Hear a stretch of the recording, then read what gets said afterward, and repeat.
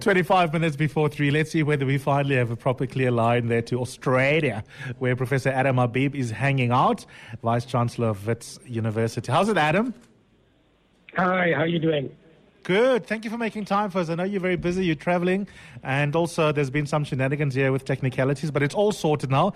And I wanted to ask you, because you have many different hats that you wear, and we love all of them, setting aside your hat as a citizen and as a political analyst. As a VC, are you chuffed by this statement from the president? Will it make your life easier in terms of the numbers with your finance people?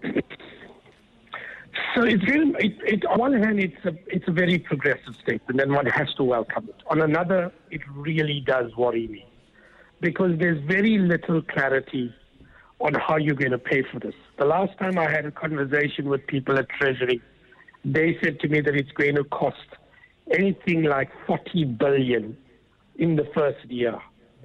And my big fear is that if government does not make that money available to the universities, then the universities will begin to go into a crisis. The quality will begin to decline, and we will do to higher education what we've done to primary and basic education. We have a situation where grade 4s can't internalize the reading that they learn. Those kind of statistics could happen to higher education if we don't seriously take seriously the issue of the financing. And that's what worries me about this. Not the fact that Zuma's made the call or that he's promulgated it, but how are we going to finance it? And that's my fear. So just explain the mechanics to us around that, Adam.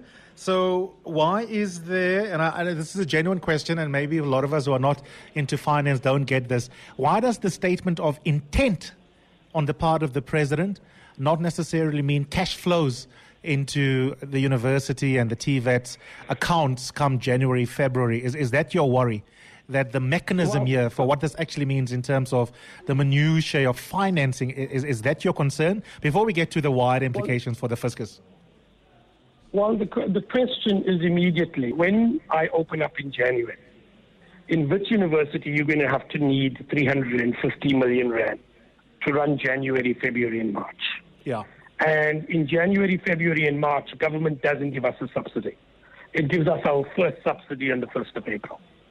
And so we require a large dose of money that comes in first payments and related funding to actually allow us to run for those 3 months.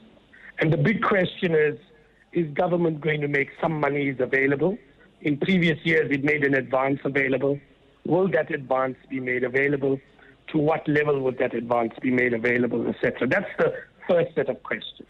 The second is we've got effectively 1.6 billion that come in fees every year.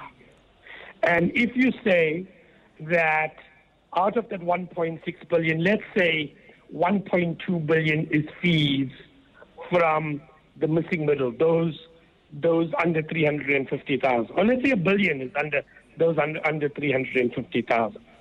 Has government got that entire amount to make sure that Wits gets it? Or is it going to go into a cash crunch in 6 months' time because it can't deliver that amount? And if it does, what do I do when I have to pay salaries, when I have to pay lights, when I have to pay water, when I have to pay that? That's the big question. If government said to us, we're declaring free education, here's how it's going to be financed, the 40 billion rand is kept aside, and we're issuing the monies in January 1st, and you will have all of the money for the rest of the year, I would be happy. It would give me a sense of satisfaction. But I've been and lived in South Africa long enough. I've understood public institutions long enough to know that's not the way government works.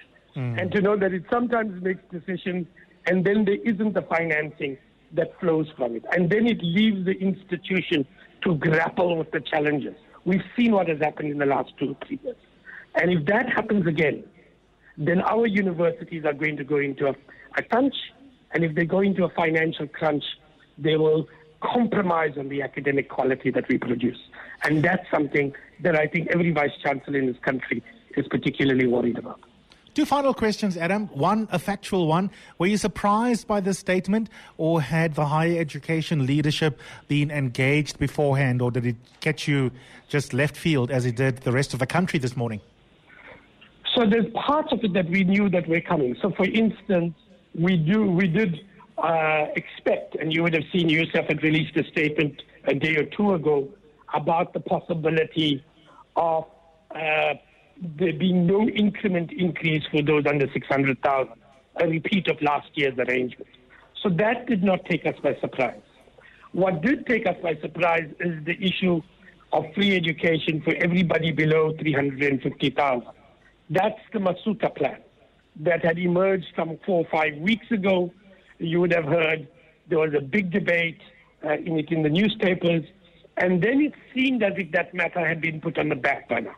And all indications were that this issue had been pushed forward to February and March as part of the budget statement.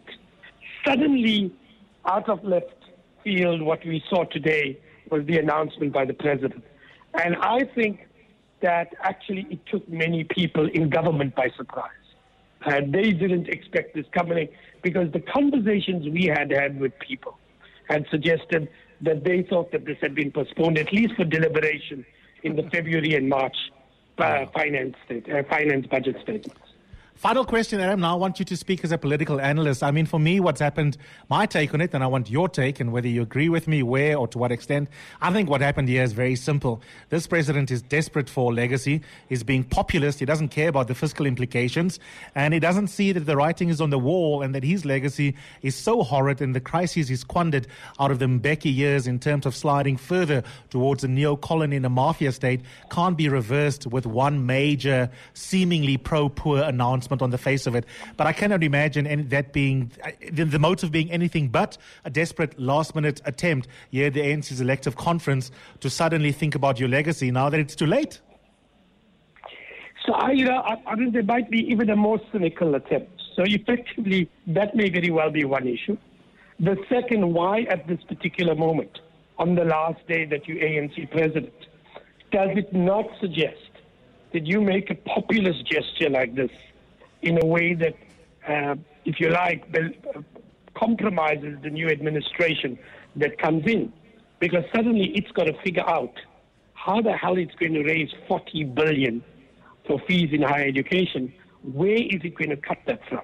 Remember, you've already got a $1 billion hole in the budget already as a result of interest payments and other things. And we've not been able to cover that. Now you've got another 40 billion. That takes it to 90 billion. How are you going to find 90 billion? Come next week, that might not be the problem of Jacob Zuma.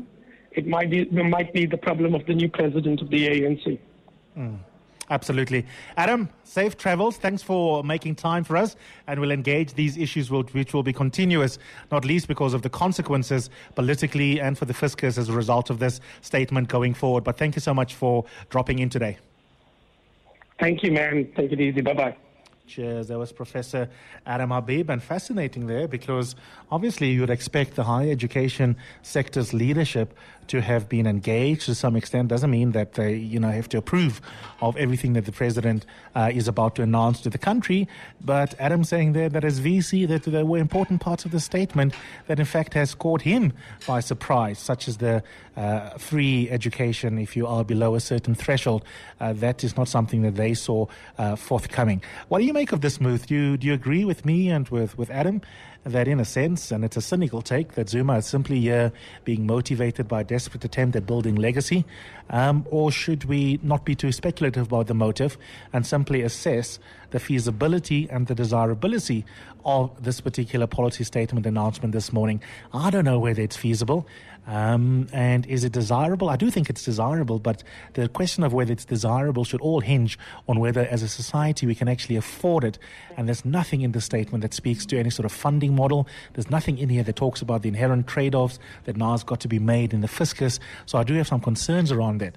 But I also think that it is fair game to speculate about why now. Why on the last day that you're president of the African National Congress do you suddenly decide that you want to be incredibly progressive about tertiary education? How do you see it? Give us a call, 011